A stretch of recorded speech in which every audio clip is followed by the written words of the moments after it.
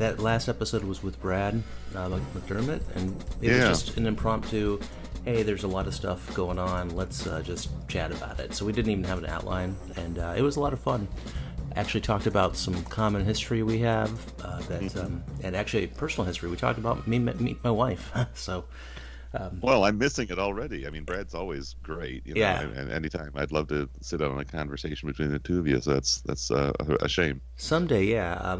I think we decided that because we have some shared history with other people that are in these film groups that we kind of got into and it had a good time. I think we might get them on. But yeah, definitely. Let's have you and Brad. And hello, we have David Blakesley, Trevor Barrett. How you doing? Yeah. Hello. Hey, it's good to be together. It is good to be together. Yeah, it's been a few. I know we had a couple of false starts. We were going to do that the mid-year best of, remember? Yep. And I think David, you and I ended up doing videos. Trevor, did you do one as well? I forget. No, I thought about it, and it just, you know how that goes sometimes. I'll do it tomorrow. I'll do it later tonight. No idea what that's like. It's December, and we're looking at our best of the year. Yeah. Yeah, there's a lot of good stuff, so at least we prepared for it.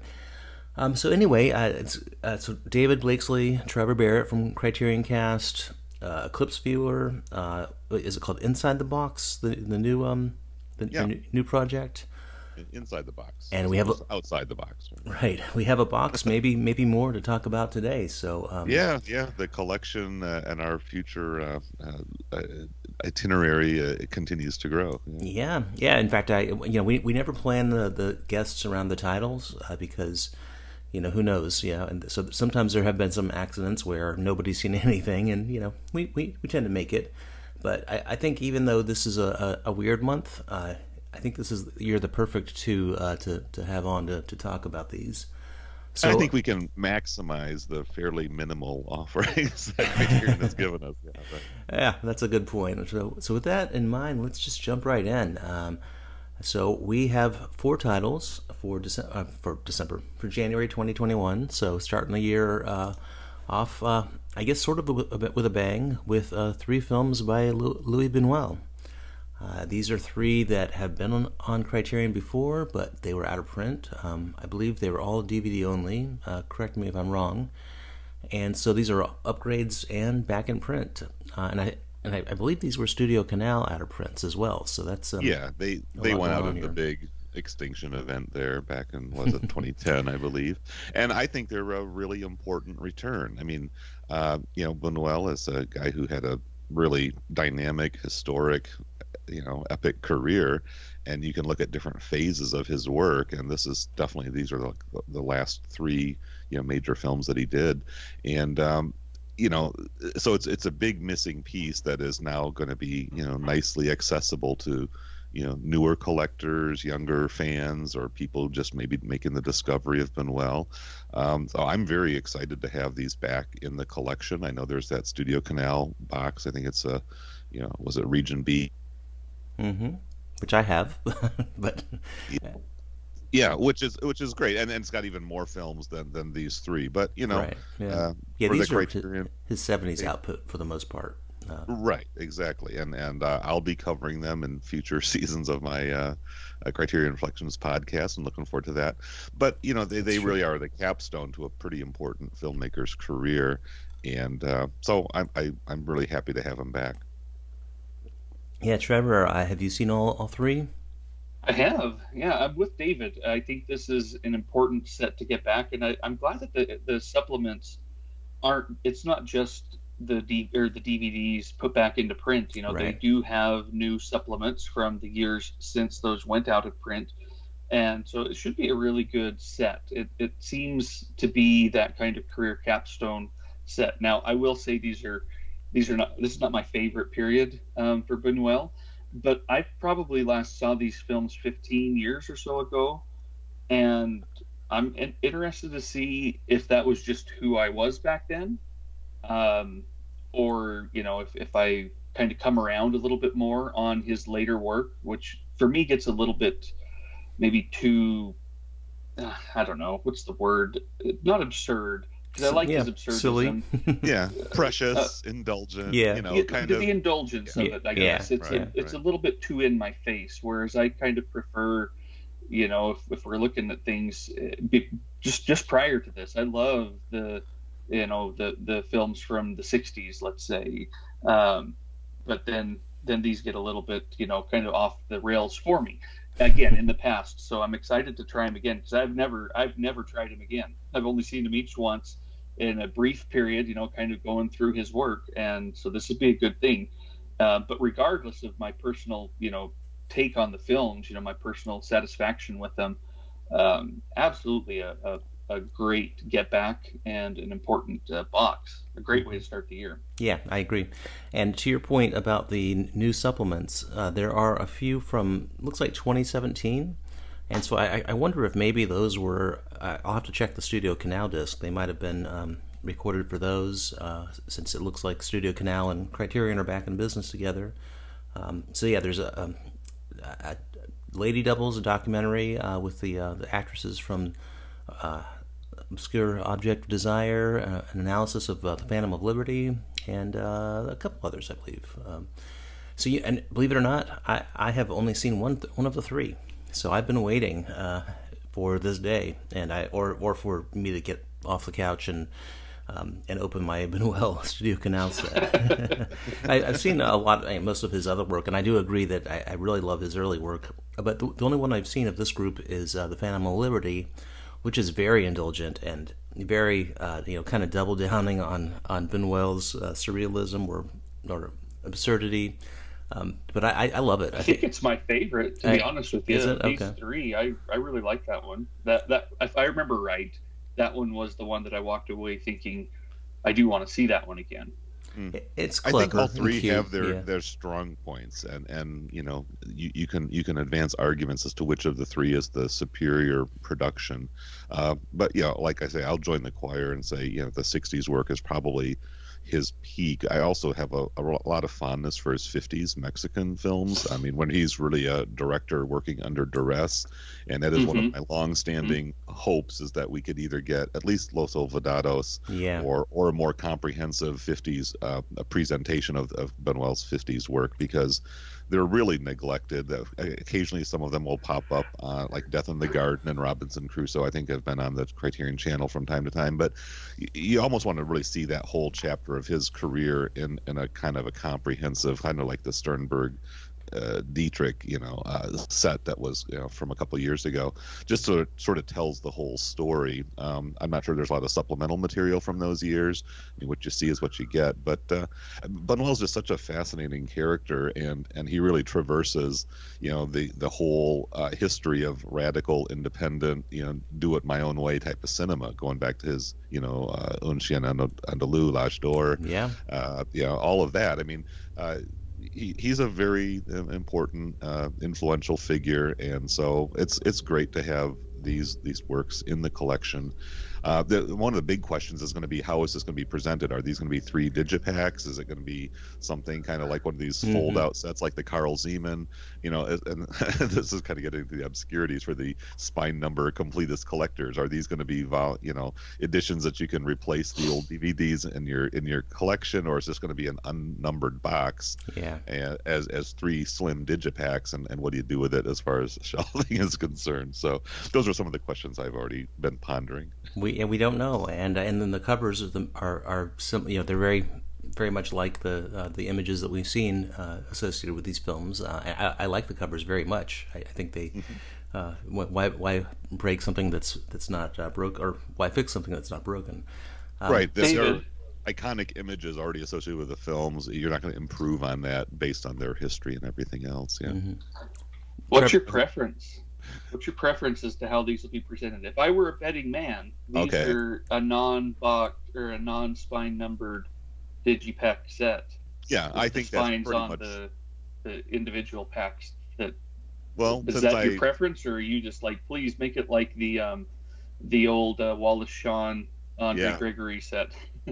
I don't think they have any option of releasing them as standalone single titles, so I believe it will be a digipack. It might even be like one of these fold out things where you're not even going to get 3 separate cases, since I already have the DVDs. Yeah. Exactly. Since I already have the DVDs, I'll just keep them in their place as placeholders and be content with that.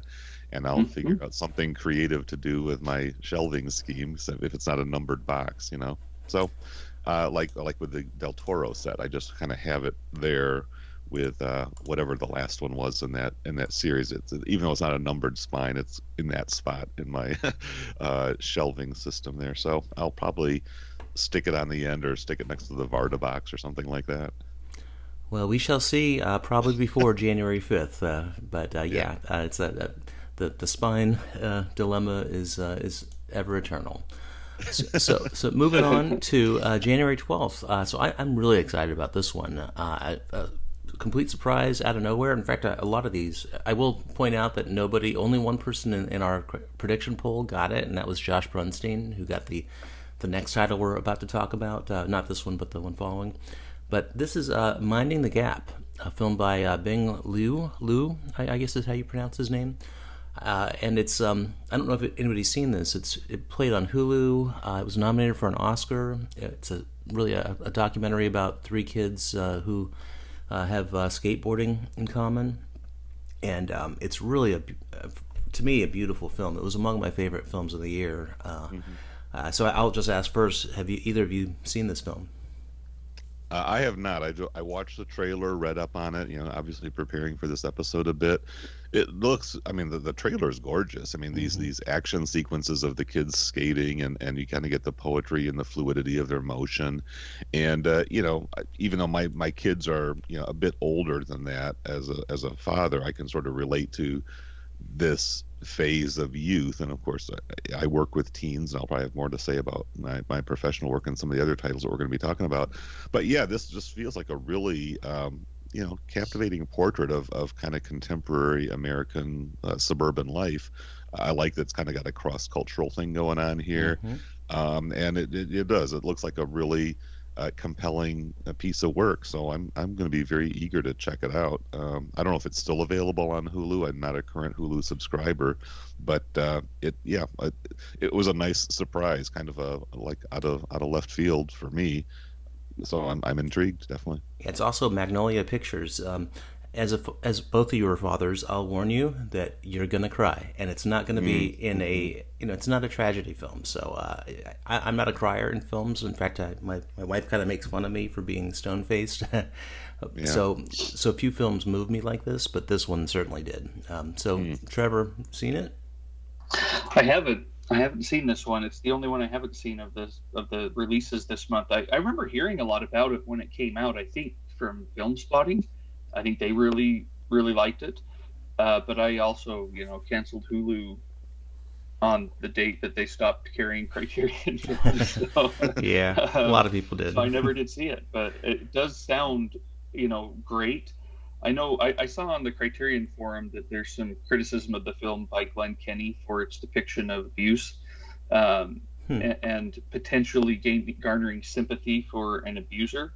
But that was pretty well rebutted there as well, with people being like, no, they're not to say that he's completely wrong, but it's a little bit reductive. So I was like, oh, okay. Well, I like Glenn Kenny. I have all respect for him and for his passion on things. But I was also glad to hear that, hey, that, there's a lot more going on in this. It's definitely worth looking at. And yeah, I agree. I watched the trailer too, and it looks really, really well done and exciting as far as the filmmaking. But yeah, I think this sounds like a powerful film. Yeah, I can see. I'm not going to go into that conversation because I think that would get into spoiler territory. But I could see how that take might how somebody might come away with that. So but let's see it. And see what other people think. I did check it. It is still on Hulu, but what's not on Hulu and what I think is really special is there are a lot of supplements, and that's what of course we have access to a lot of these movies, but you're not going to find a commentary on Netflix or on Hulu. We do have a commentary with really the three primary people, including the director, who is a part of the film, and a follow-up conversation. And then, of course, Tony Hawk was the producer, or I'm sorry, Tony Hawk was not the producer. There's an interview with Tony Hawk, the skateboarder, and also with the producer, with both producers of the films. And then you have a short film by Lou about two Vietnamese immigrants called Nuoc, I believe. My father lived in Vietnam for a while, so he might be excited about this as well. It does go on about that culture and immigrant culture, so very excited. So I can't wait to hear what you all think. Moving on, this is the one that Josh picked, predicted. Not as excited about this one. Rolling Thunder Review, a Bob Dylan story by Martin Scorsese. So I'm just going to kick it to you. I'll just say I didn't like it. I'm willing to give it another shot, but I didn't like it when I watched it on Netflix. So sorry. Is it because you're like not a fan of that phase of Dylan's career? I mean, yeah, I have never seen it. Maybe. I'm a pretty big Bob Dylan fan, and actually I have memories of the Rolling Thunder Review as a young teenager when it was actually happening, and I was just beginning to get into sort of charting my own course through the world of rock music and all of that. And I remember like reading in Rolling Stone and Cream magazine and other kind of periodicals of the time, like there was this big thing going on. I really had, other than a few familiar Bob Dylan songs at the time, I really didn't know who he was, what he was about. But I remember hearing the hype, and then checking out some of the current Dylan albums, Blood on the Tracks, Desire, things of that sort, and just not digging it as much as I was into Kiss and Aerosmith and Queen and that comes up in it. Right. And so I'm definitely very intrigued to sort of get in touch with that. In fact, the Rolling Thunder set was the first of the Bob Dylan bootleg series CDs that I ever got. And again, just because I sort of felt a connection to that, even though I wasn't personally into it at the time, I was still pretty fascinated and pretty curious. And so, like I say, I know it's on Netflix. I could probably just go click on it right now and watch it. I just have never, followed through on that. But it seems to me like, a pretty worthy addition.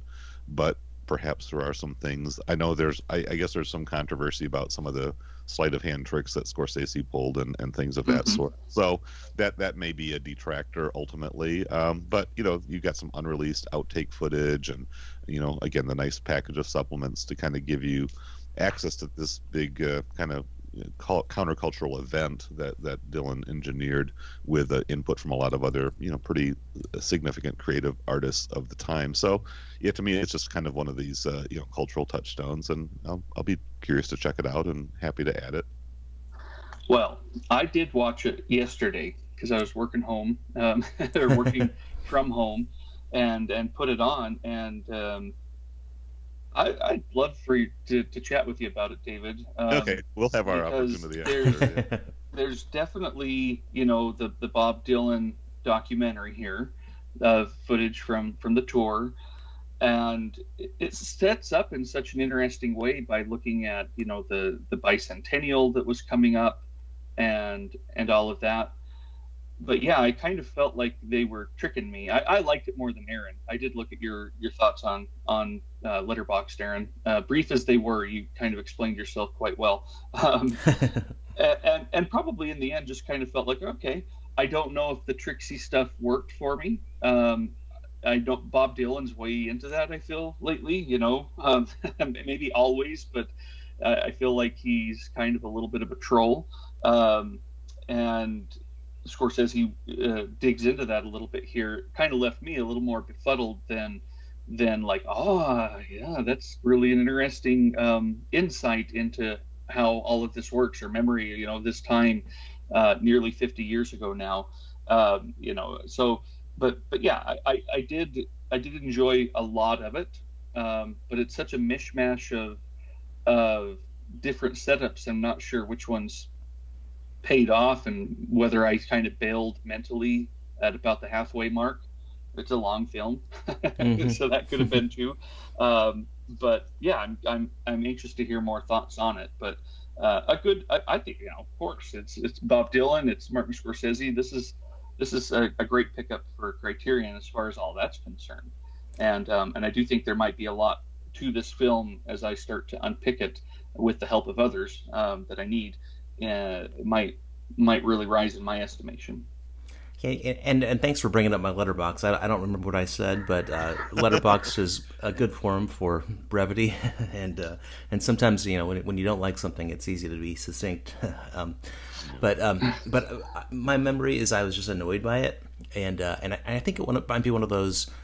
I watch it on a weekday, and I expect something like Don't Look Back, which is very energizing and exhilarating, and I get something that is a little too playful, too twee maybe. Maybe not twee. Twee's not the right word, but I am willing to give it a chance. It will be. I'll go in with an open mind, and not when I'm in not on a weekday. So, but I think it's worth. It's great. I love Scorsese music documentaries, and I love that they have some concert footage because Dylan, I'm a big fan of him. I also think, wow, we've gotten a lot of Scorsese this year, or really over the last 12 months. So, kind of curious, if that tap's going to run dry at some point. Couple interesting things I want to talk about the cover. If you don't have mind giving me a minute.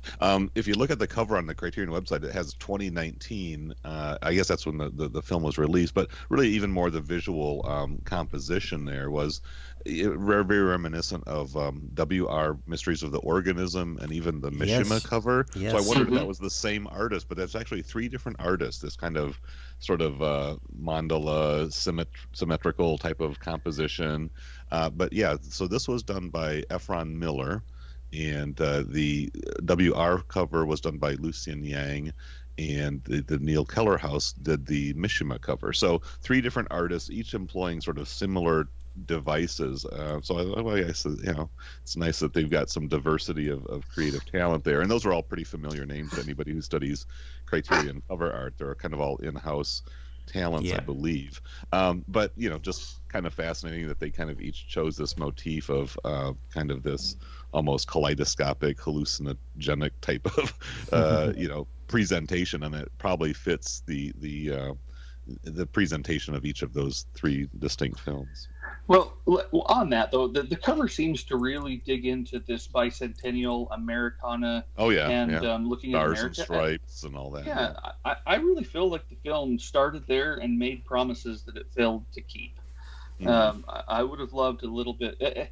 Again, maybe part of the stuff that I missed with the subversive, playfulness is about that exact thing, and so I just missed it. But I mean, I needed something a little bit more blunt, I guess, if that's the case. But I feel like the beginning of the film and then this cover makes it into something that I didn't get.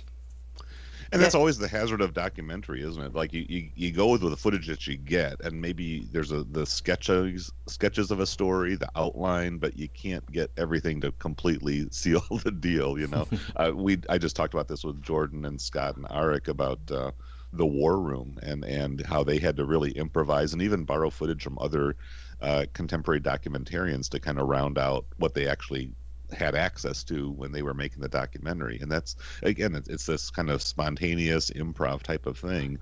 and here's Scorsese, slicing together footage from 45 years later of whatever it is out there. He's got maybe access to everything, and you've got to sort of make something comprehensible and somewhat definitive when you can't go back and do any reshoots.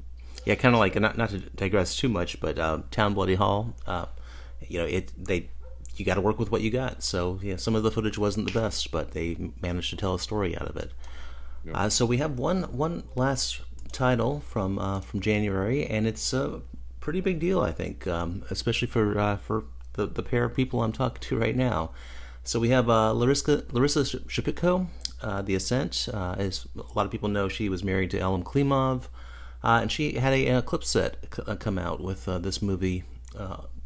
I think this is generally seen as her masterpiece, and I agree. I think it is a masterpiece. I'm going to ask you both. I don't know if this is a fact or not, but I think this might be the first standalone Eclipse upgrade into Blu-ray with features and everything. Is that correct? You are correct. Yeah. Wow. Okay. Well, that's a big deal. It's a bad news for the Eclipse series. I don't know Well, if you were. It's been done for a while now.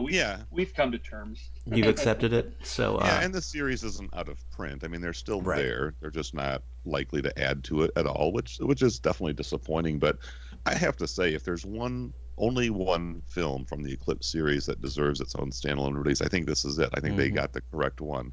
You could make an argument for some of the Ozus.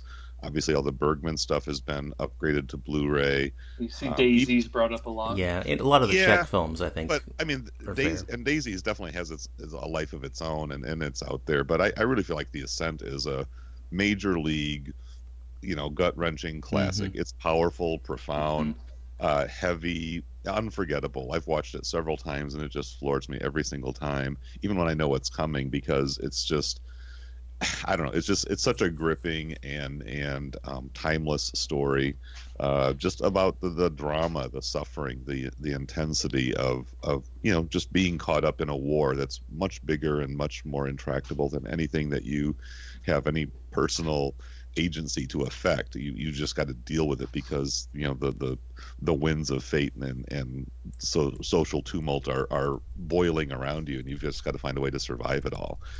It's the atmosphere, just getting into a nice crisp Blu-ray monochrome transfer will be exciting to see it again.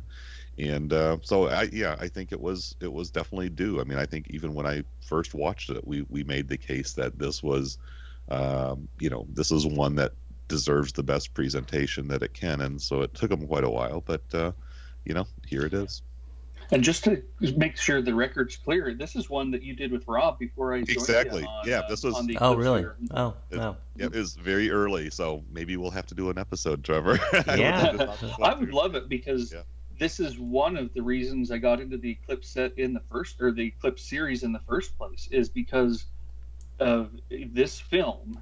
In that set showed me that that's filled with treasures, and maybe not all of them reached this level, though I'm definitely a major fan of the series and hugely grateful that it exists. But yeah, this is I'm with you 100% of the way. This is the one that if someone gave me all the Eclipse films and said pick one to put on Blu-ray, I'm with you, David. I would pick this one. I would. And I'm glad they've got all these extra supplements. It needed it because she's not super well known, and has a brief but very interesting career.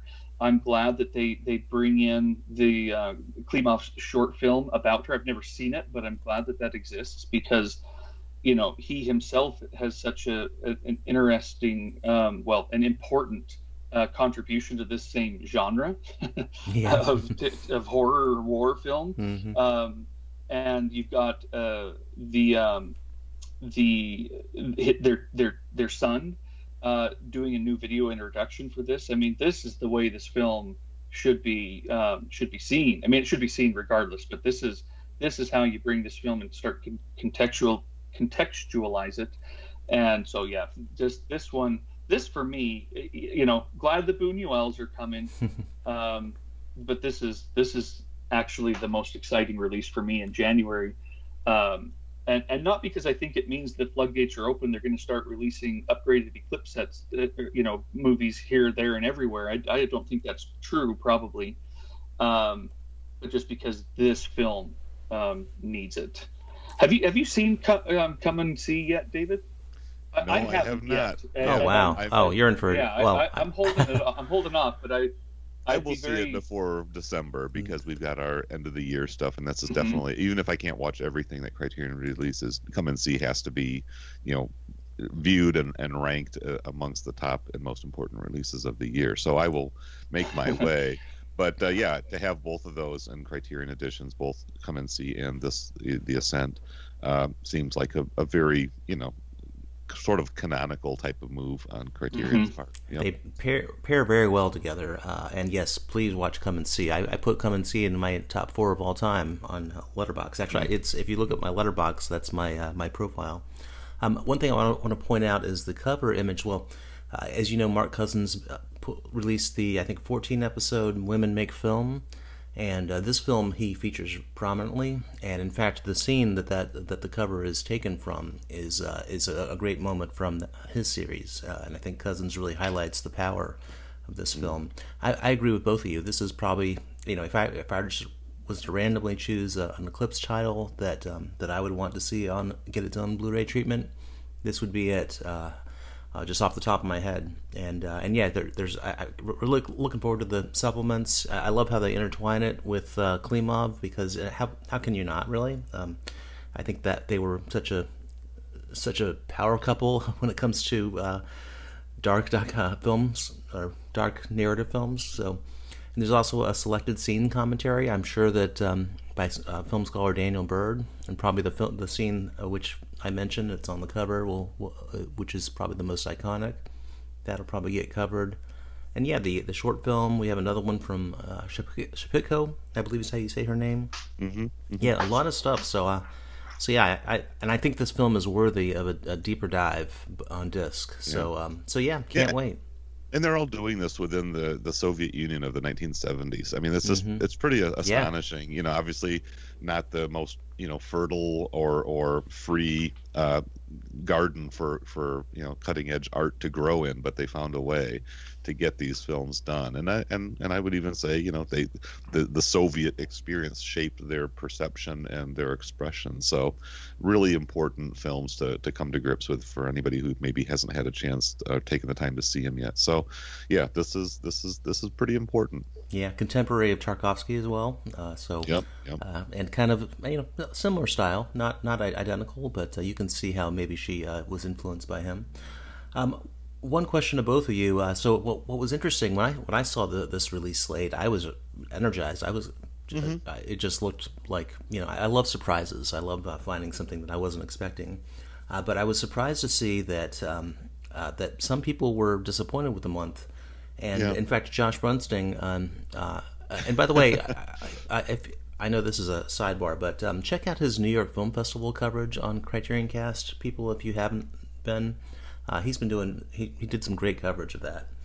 But he was disappointed, and at first I thought, how can you be? I mean, look at the quality of these films. But it wasn't really about the films themselves, but about how you can, you have films that are already in print, already exist, or sorry, not in print, but already available.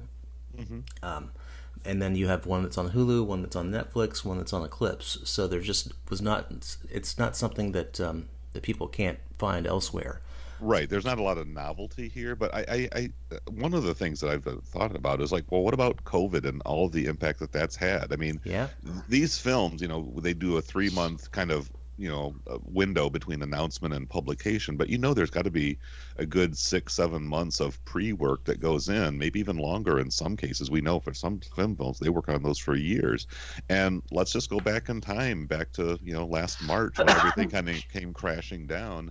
There is a kind of a ready-made aspect to this month's offerings for sure, but let's face it, they've had to work remotely like most of us have had to, and that's just going to slow down the pace of production and just the collaborative work that you need to do. You can do a lot of this by Zoom, you can do a lot of this remotely and assembling your features and your footage and all of that, but I think you got to give some of the credit / blame to just the whole pandemic situation that everybody's having to adjust to. And if you just do the timeline, when they were planning the January slate is probably right around the time when everything kind of came crashing down. Yeah, these are probably we're probably getting into all the COVID conceived additions. So right. So yeah, good point. Are you excited about this month, Trevor? Yeah, I am. It is a little bit weird because I don't think this has happened very often, but other than Minding the Gap, I've seen every one of these films. And that's weird. I usually have a few that I'm like, oh, I've been meaning to see that, or I didn't even know that people liked that movie, or I had never even heard of that movie. And this time, I could go downstairs, and I actually started Hulu Up yesterday for a free trial so that my boys could watch the Curious George Halloween show, which is a tradition. So we watched that last night. There's my piece of flair early. Just kidding. And and so I could go and watch that right now. So it does. I get that sentiment. Mm-hmm. But looking at it in terms of here's the Buñuel films back in, and how many people have not seen those because, you can get a region, another region's release, but there aren't very many, new cinephiles who are going to do that, in my opinion. I could be wrong, and who aren't going to go back and get out of print DVDs. And here they go. Yeah, this is fantastic. It's opening the doors for them. And for me too, like I said, I haven't seen these in 15 years. The Ascent, I feel the same way. There are tons of people who will never watch that film until it comes out on Blu-ray. I guess you can watch it on the Criterion channel. So hopefully people have done that. But, it just all that context on there, that's where I get the excitement for this month. No, it's probably not my favorite month. It's not one of those just, hitting me upside down all over the place to, with excitement. But there's a lot to appreciate here, especially if this is the result of them working in constraints. Then boy, they've done a great job of still adding a lot of value. Yeah, and good point about having seen these. So I just looking over the titles. The only two I haven't seen are the two Buñuels on this set, but they're in the other room, and I think maybe some of them either are or have been on the Criterion channel. So yeah, I get it, but I still think it's a great selection of films. So I'm excited, and I guess we should move on from there. All right, well, that's January 2021, but we're still in October, recording this on the 17th. So right now we're in a pretty exciting release slate. WCP3, it feels like a Star Wars droid. The Elephant Man and Pierre Le Fou, speaking of Studio Canal, and also Claudine have both just recently come out. And then now we have, maybe not as exciting, but we just around the corner we have The Gunfighter, The Hit, and then Parasite. And then in a few weeks we'll have the Fellini set. So pretty nice stretch of titles. What do you think, David? Any stand out to you that you recommend as must-sees? Or Sure. Well, no, I think there's a lot of great stuff. I'm definitely, the World Cinema Project set is, just another wonderful addition. Very curious to delve into that one. Yeah, I could definitely say positive things about each of these upcoming releases. I will have something more to say about Claudine, which I received as a birthday present from my daughter and watched this morning, as a matter of fact, prior to getting on the show here, and I loved it. So I'll have a bit more to say. But yeah, we're in a really solid run right now, and Parasite's on its way as another birthday gift that I got in advance. Back when my family got together, I got some pre-orders, so excited about both of those titles in particular, but not to diminish any of the others that are already on their way. Happy birthday, David. Thank you. I guess belated. I didn't get you anything. I'm sorry. I'm terrible. Yeah, terrible friend. No. Trevor, what are your highlights from this group? Well, I haven't seen the World Cinema Project 3 films yet, but very excited about that. I mean, those two other sets have been just exciting. I really loved some of the discoveries in them and expect the same here.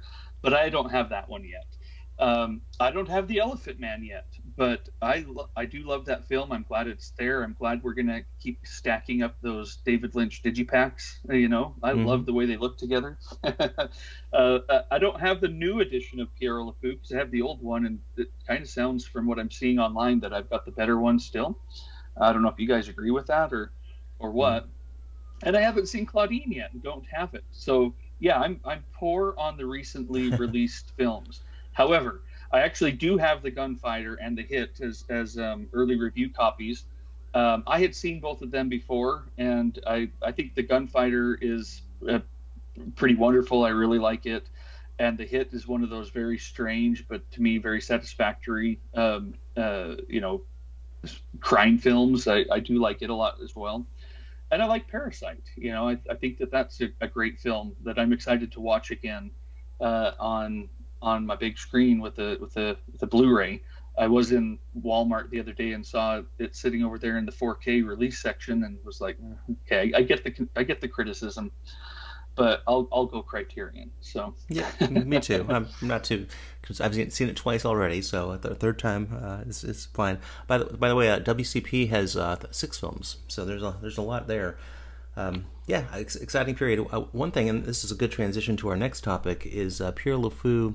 I think we probably all have the out of print version, the old version, and the flash sale's coming up. I was gonna just not buy this, because why bother? I have it. I think the only difference is the cover, maybe, and the transfer. But with the flash sale coming up, I might just, and that's kind of when I buy the titles or I end up impulsing buying the titles that I really didn't care for the first time, the ones I'm less excited I think I already know where this is going, Aaron. I can see you getting it. It's okay. I'm totally getting it. You know me too well. But so usually the flash sales, I looked back through October when they typically happen, and they've happened every year, I think, for the last 5 years or so, if not more. Usually they're in the first or second week. I don't think we've had any in the third week. So I don't know if there's going to be one this week, which would be the next Tuesday. And this episode might not be out by then. Yeah, it probably will not be out by then. So this might be old news by the time you're listening to this. But are you expecting flash sale this week? I don't know about this week. They've got Parasite coming out a little bit later, but that seems so close to a potential Barnes and Noble sale. So I don't know. I guess I see what you're saying. But did you guys get that $10 gift certificate? I did. A week ago or so. Yeah, I used it on Buñuel. Thank you. That kind of suggested that something's in the works. I can't see them not doing it, but I don't know. Maybe it'll be more difficult. The last time, I don't know. Maybe it'll be more difficult for them to do all of this given COVID. I think they've been doing a good job with orders, but I know that my sell orders that I got when they kind of had their big deal, those took a while to get to me, and maybe they're just like, we can't do it. I don't know. We'll see. If not, probably Barnes and Noble's right around the corner, and if not, maybe. Well, who knows? Who knows about that? We'll make do. Yeah, we'll get through this with paying a little more for Criterion's. I think just the mail service in general during COVID has been a little slower. So anyway, let's move on to potential upcoming titles. So one I think is pretty safe is Joyce Chopra's Smooth Talk. I think that's 1984, 1985. It's going to be screening theatrically. I don't know what that means these days, but in November, actually right after Election Day. The Friday after Election Day. So, and generally the window, I don't know about, during the COVID era, but usually it's a couple months or a few months before they release it theatrically, and then it hits Blu-ray. So I would expect maybe we'll have a spring release of this. Any thoughts on this film? Another female filmmaker? Bring it on is my thought. Yeah, I've loved their female film work. The Desert Hearts from the same period is one of my favorite discoveries of the last few years, thanks to the Criterion Collection. And I didn't know anything about this film, but it's based on one of the great Joyce Carol Oates stories, Where Are You Going, Where Have You Been? Oh, wow. And it stars Laura Dern. I can't wait. I'd never heard of it, to my knowledge, before they started posting the Janice poster online. Same. And so very, very excited to see what this is all about. I think it's actually one of Laura Dern's earliest roles, actually. This is 85, so this is before a lot of the great stuff that she did that kind of came to define her persona, her presence on screen. So what they call a breakout role. So I didn't know a whole lot about it either, but this and the whole other slate that you're probably going to go through in a minute, Aaron, are all really intriguing, and I'll just be patiently biding my time for them to become more commercially available. Yeah, and I forgot what I was going to say, so never mind. But we'll move on. So there's some other teases from Janus Films. So they tweeted Lolita on release day. So a lot of people thought maybe that's would be released, the Kubrick. They've also been hinting, Mirror and Celine and Julie Go Boating. So Mirror by Tarkovsky and Celine and Julie by Rivette, thank you.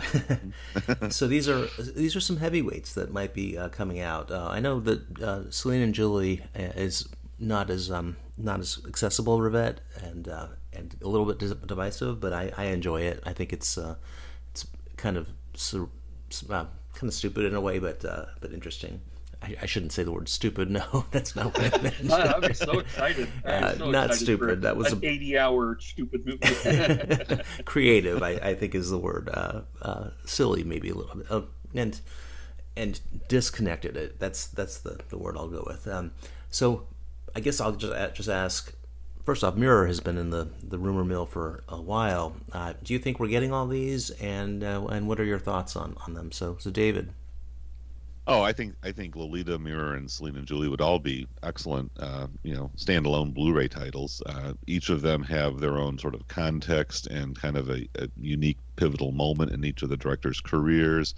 And I just think they would benefit from kind of, again, that kind of well-rounded presentation where you've got some good supplements to kind of, just put them in context and give them what might be close to a definitive presentation. I mean, obviously, Lolita has been available in quite a few of the Stanley Kubrick, kind of comprehensive packages out there. But to kind of give it its own sort of moment in the spotlight, I think is worthwhile, and it certainly opens the door to a lot of other discussions about contemporary concerns. Yeah, I think it'll be very valuable for that to bring it up to hopefully get some supplements that bring it up to date and contextualize it for us today. And a better transfer too. I think the existing versions don't have a great transfer. That might be why it's taking a while. And every month, I believe her name is Marsha Birch. Every month we do the prediction poll. She adds Mirror, votes for Mirror, and it's complete wishful thinking. And I think she'd almost given up. So, Marsha, there's hope. Speaking of hope, a lot of people hoped that Wong Kar-wai that box set would be announced for January. It's also going to be a Janus theatrical tour. They're calling it the World of Wong Kar-wai, which if and when, I guess I think it's more when the box set comes out, that's what it's going to be titled. I'm pretty certain. So it's not going to be the complete, not going to be the essential, just the world, which I kind of like. Of course, I expect you're both Wong Kar-wai aficionados or enthusiasts. Yep. Yeah. Looking forward to that, and do you think it's February, March? Any thoughts? I think they're working on it. And I'll reference my 2017 brief visit to the Criterion office. They were working on a restoration of In the Mood for Love at that time, and I was surprised to see that. Sure if I've publicly shared that in any of my little anecdotes, but I thought, well, you've already got it on a nice Blu-ray, but they said, well, we're gonna make a better version yet. So I was like, okay, cool, do what you do. So this has been a long time project that's been going on 3+ years now, and I think they're getting it right. And like I say, I'm sure COVID and everything else has impacted the schedule that they anticipated with last January's wacky drawing. We didn't really know how this year was going to unfold. So I'm very content. I'm a patient man. Get it right. Do it the right way, especially for a set that's been anticipated for as long. There's nothing arbitrary about the calendar to getting it out by a certain month or before the digits flip one way or the other. So we'll trust them to do what they got to do. Yeah, 2020 has not given us any shortage of boxes, and yeah, that was the last Jason Polan drawing, and it was on there. So, yeah, it's happening someday. I expect probably in the near future we'll get an announcement. So yeah, and then the last rumored, not really rumored, but leaked maybe a title is The Parallax View by Alan Pakula. And there was Alex Cox was on a podcast. I didn't listen to it, but he mentioned that he was working on a supplement. So shame on Alex Cox for leaking that information, but also thanks Alex Cox because I really like The Parallax View. Yeah. I think it's my favorite of his Paranoia trilogy, which are all good. So yeah, any quick thoughts on that? I like Clute, and I like All the President's Men. I have not seen The Parallax View. Okay. Yeah, no, it's another great 70s classic. I'll be ready to dig in whenever we get to that point in my chronology. I'll just say that the Parallax View is a little more, I don't want to say artistic, a little more.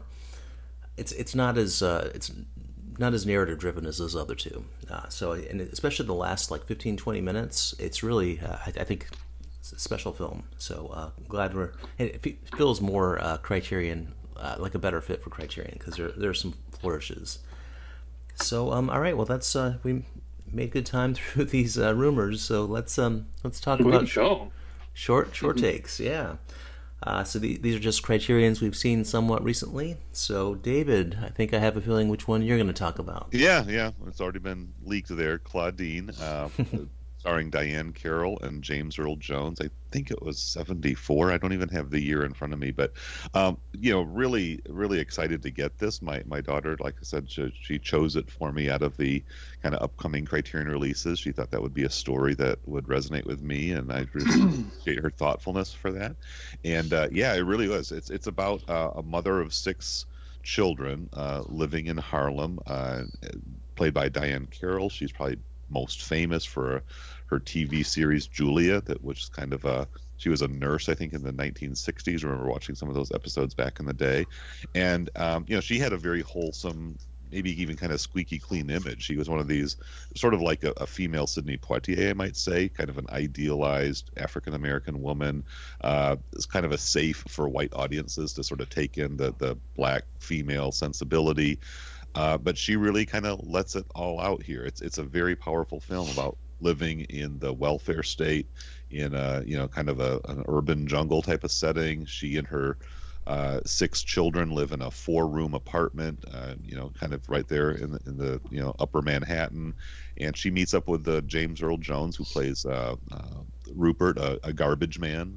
Back in the days when they didn't have little mechanical lifts, he had to tote every single barrel and toss it in.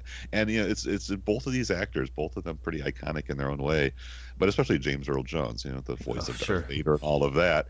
Here he's a very, very virile, very muscular.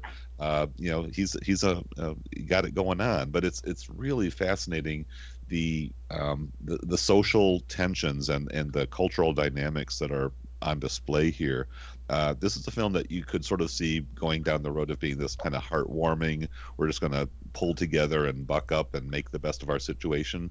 And there's an element to that, but it does not pull its punches. It's got a really raw, gritty side to it, and the conflicts between the different characters and the generations and each of the children with their own story and their own response to this kind of the social trauma that they're living through was very affecting, a very moving film. I'm going to rewatch it again and again just sample the supplements just a little bit, but it's a really strong film that I had not really heard a whole lot about up until the announcement was made.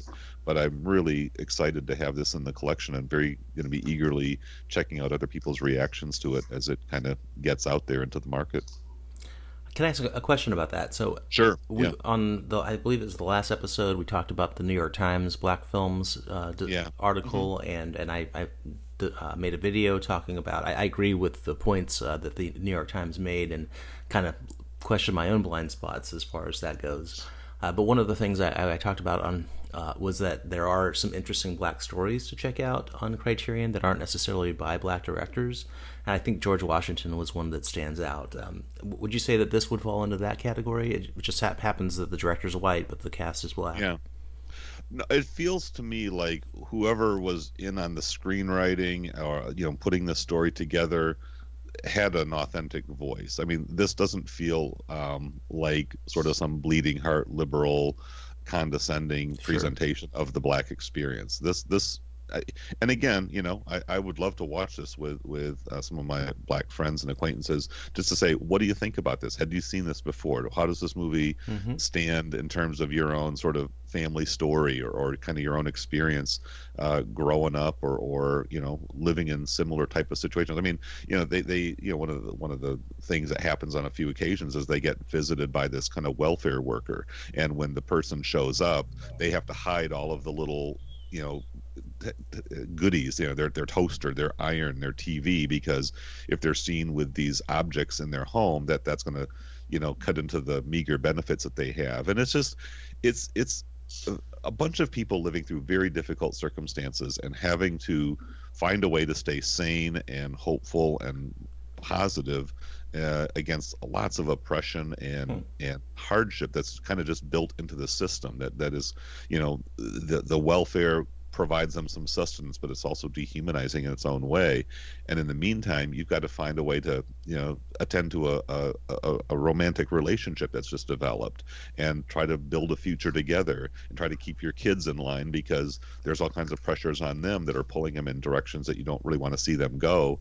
And yet this is the reality that you just can't wish away. So there's a lot of humor. There's a great soundtrack. Curtis Mayfield wrote the music. Gladys Knight and the Pips did the performances, and it's really pretty impressive. So high recommendation on that one. I can't wait. Yeah, high praise. And to close the loop on the New York Times, I think that there's completely valid. There should be more black females. Yeah, black females as well, but black filmmakers in the collection. Also, there's kind of the anti-auteur theory that even though the director is somebody, usually they have somebody with money, maybe, or with a little clout. It takes making a film is a lot of people, and a lot of different voices contribute to that. So that's kind of the anti-auteur theory. Certainly not the case with Buñuel or Tarkovsky or some of the other filmmakers that we've talked about. But maybe I forget the name of the director of Claudine. But anyway, look forward to seeing it. So, Trevor, what's your short take? My short take is quite different from David's in a way. A little less serious, maybe a little less significant. But I went back and watched Trouble in Paradise, Ernst Lubitsch's 1932 film, because I don't think I'd ever seen it before. I think I thought that I had. I don't think that I ever had. But it's on the Criterion Channel now. It's one of his that's still, available only on DVD, and it's an old release. So I'd never watched it on DVD that I can remember. If I did, it's when I checked it out at the library so long ago I can't remember. But I'm guessing it looks pretty ragged, and this is one that I think should get upgraded pretty soon. I hope that they work on it. They've done Heaven Can Wait last year, or they did Clooney Brown.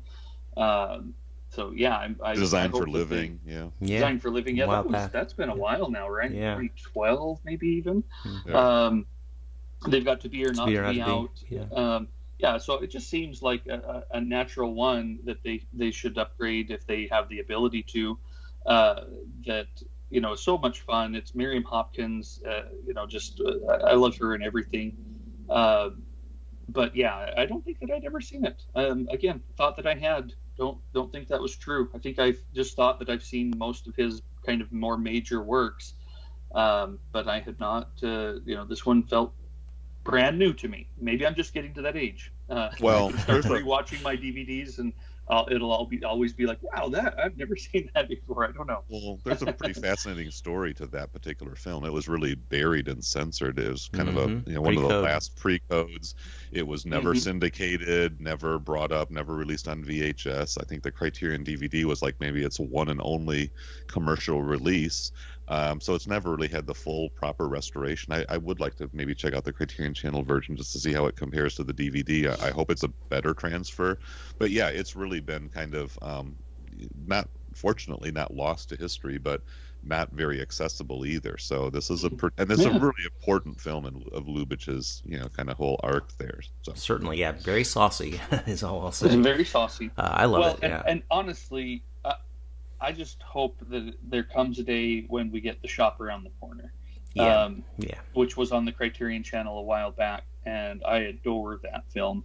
Ninotchka, that can come too, but I don't know. The Shop Around the Corner is one of my favorite films of all time, and so we watched every Christmas, for sure. And if they're going to upgrade Eclipses, maybe The Smiling Lieutenant or Merry Widow or something. Who knows? There's a lot. Those are fun. But, great films.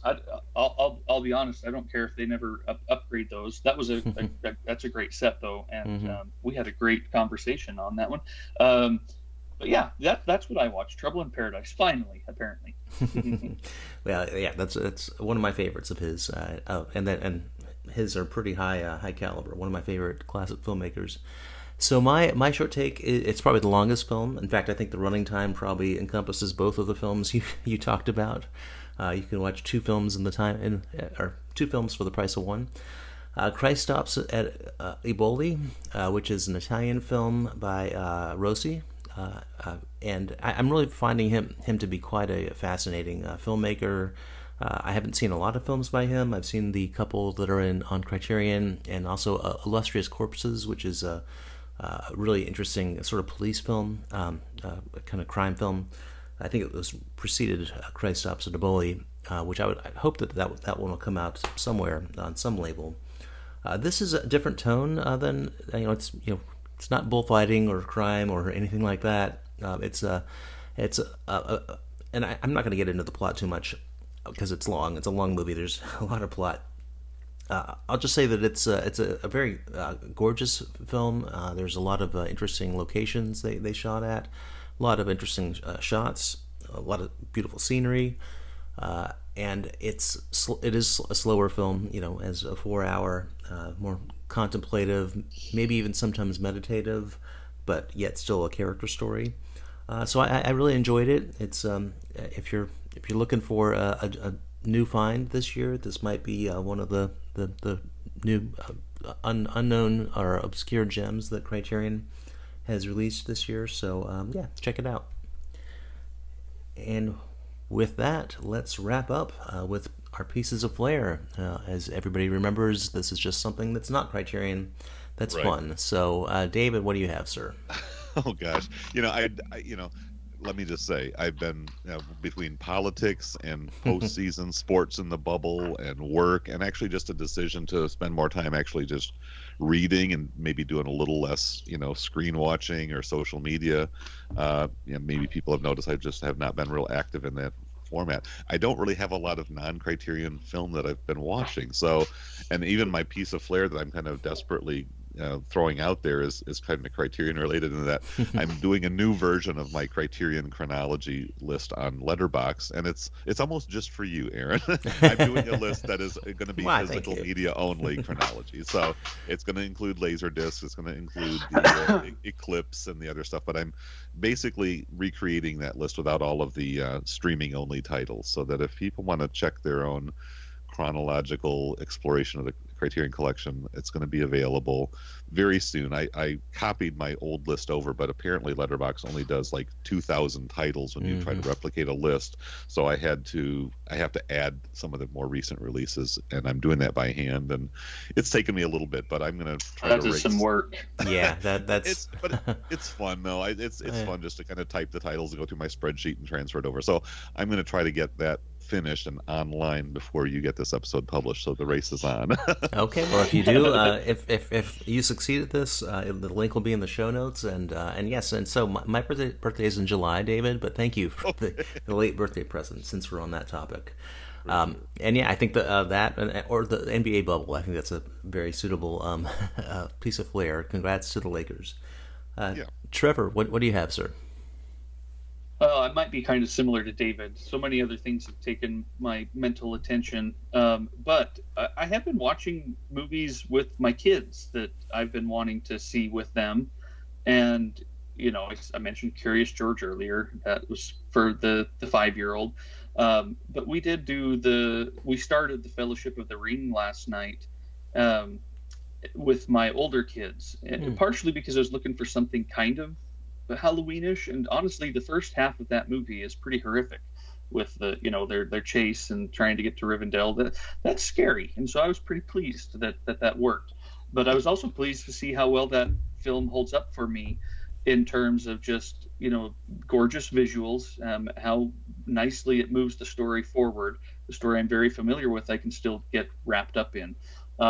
So that's one. The other one was recently doing the Bill and Ted's journey with them, and culminating with the most recent one, which I thought was super fun. So stupid, and that one we can use the word stupid, we certainly can, in a very fun way. I was delighted by, and the name is slipping right now. What is it? Bill and Ted Face the Music. Yeah. Yeah, but I had so much fun with that. I don't know if it was just my state of mind. I don't know how I would like it tomorrow if I watched it again.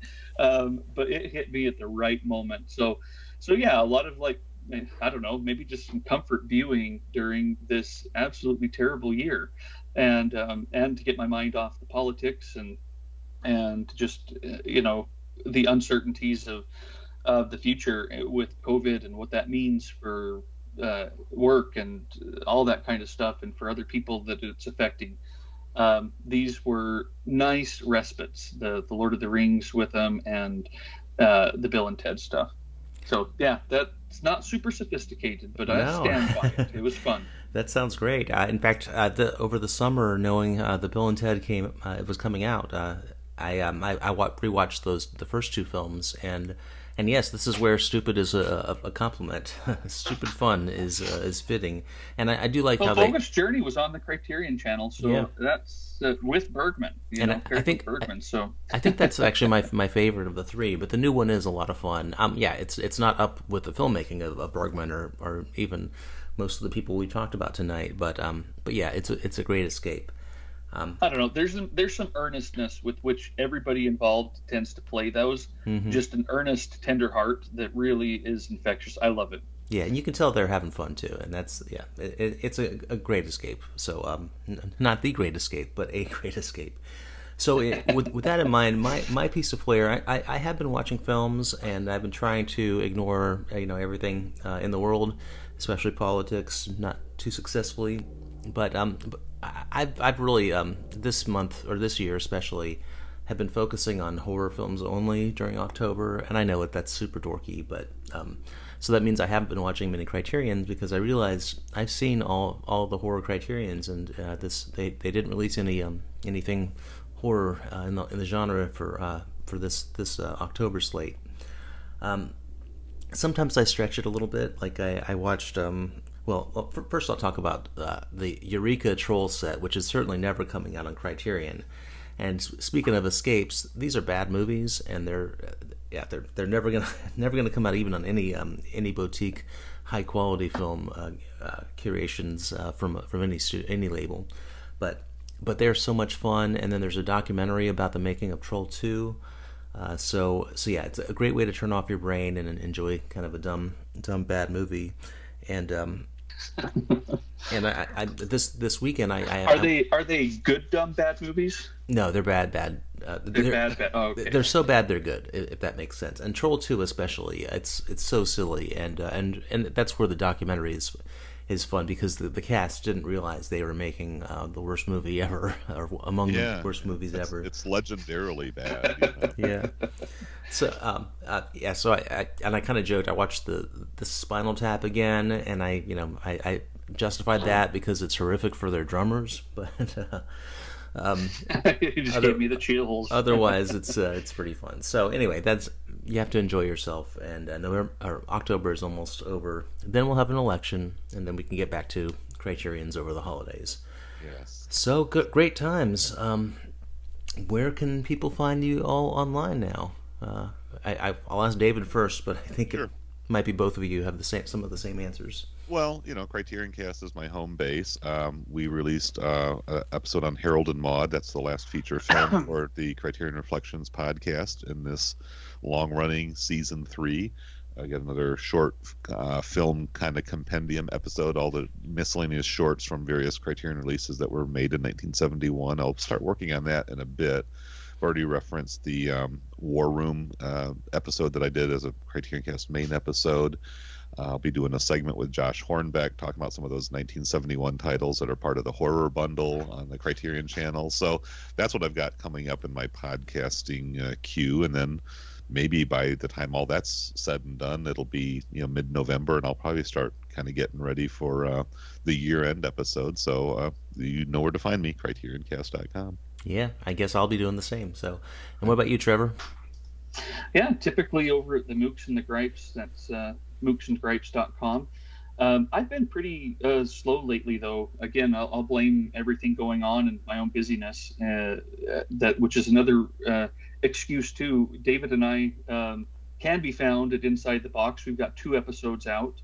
And we have plans for the third. We know what we're going to do. I've seen the films and the supplements, so mostly that's a scheduling thing, and a lot on my end, just because honestly, I'm having the hardest time focusing lately. And so, but we've got that. We've kind of thought maybe doing that seasonally, more frequently if we can, but seasonally. And we've got our spring and summer episodes out. Time to get that fall one going. I think we can. I think we can make that happen in November. So let's get cracking on that. Well, yeah. If they keep on releasing 10 box sets a year, then you're never gonna catch up. We don't have the same goal with the Eclipse as we had with the Eclipse. This is just for us to have fun. I think. Right, David? We're just having fun. Yeah. There are some boxes that we may never cover, boxes that maybe I've already talked about in other formats.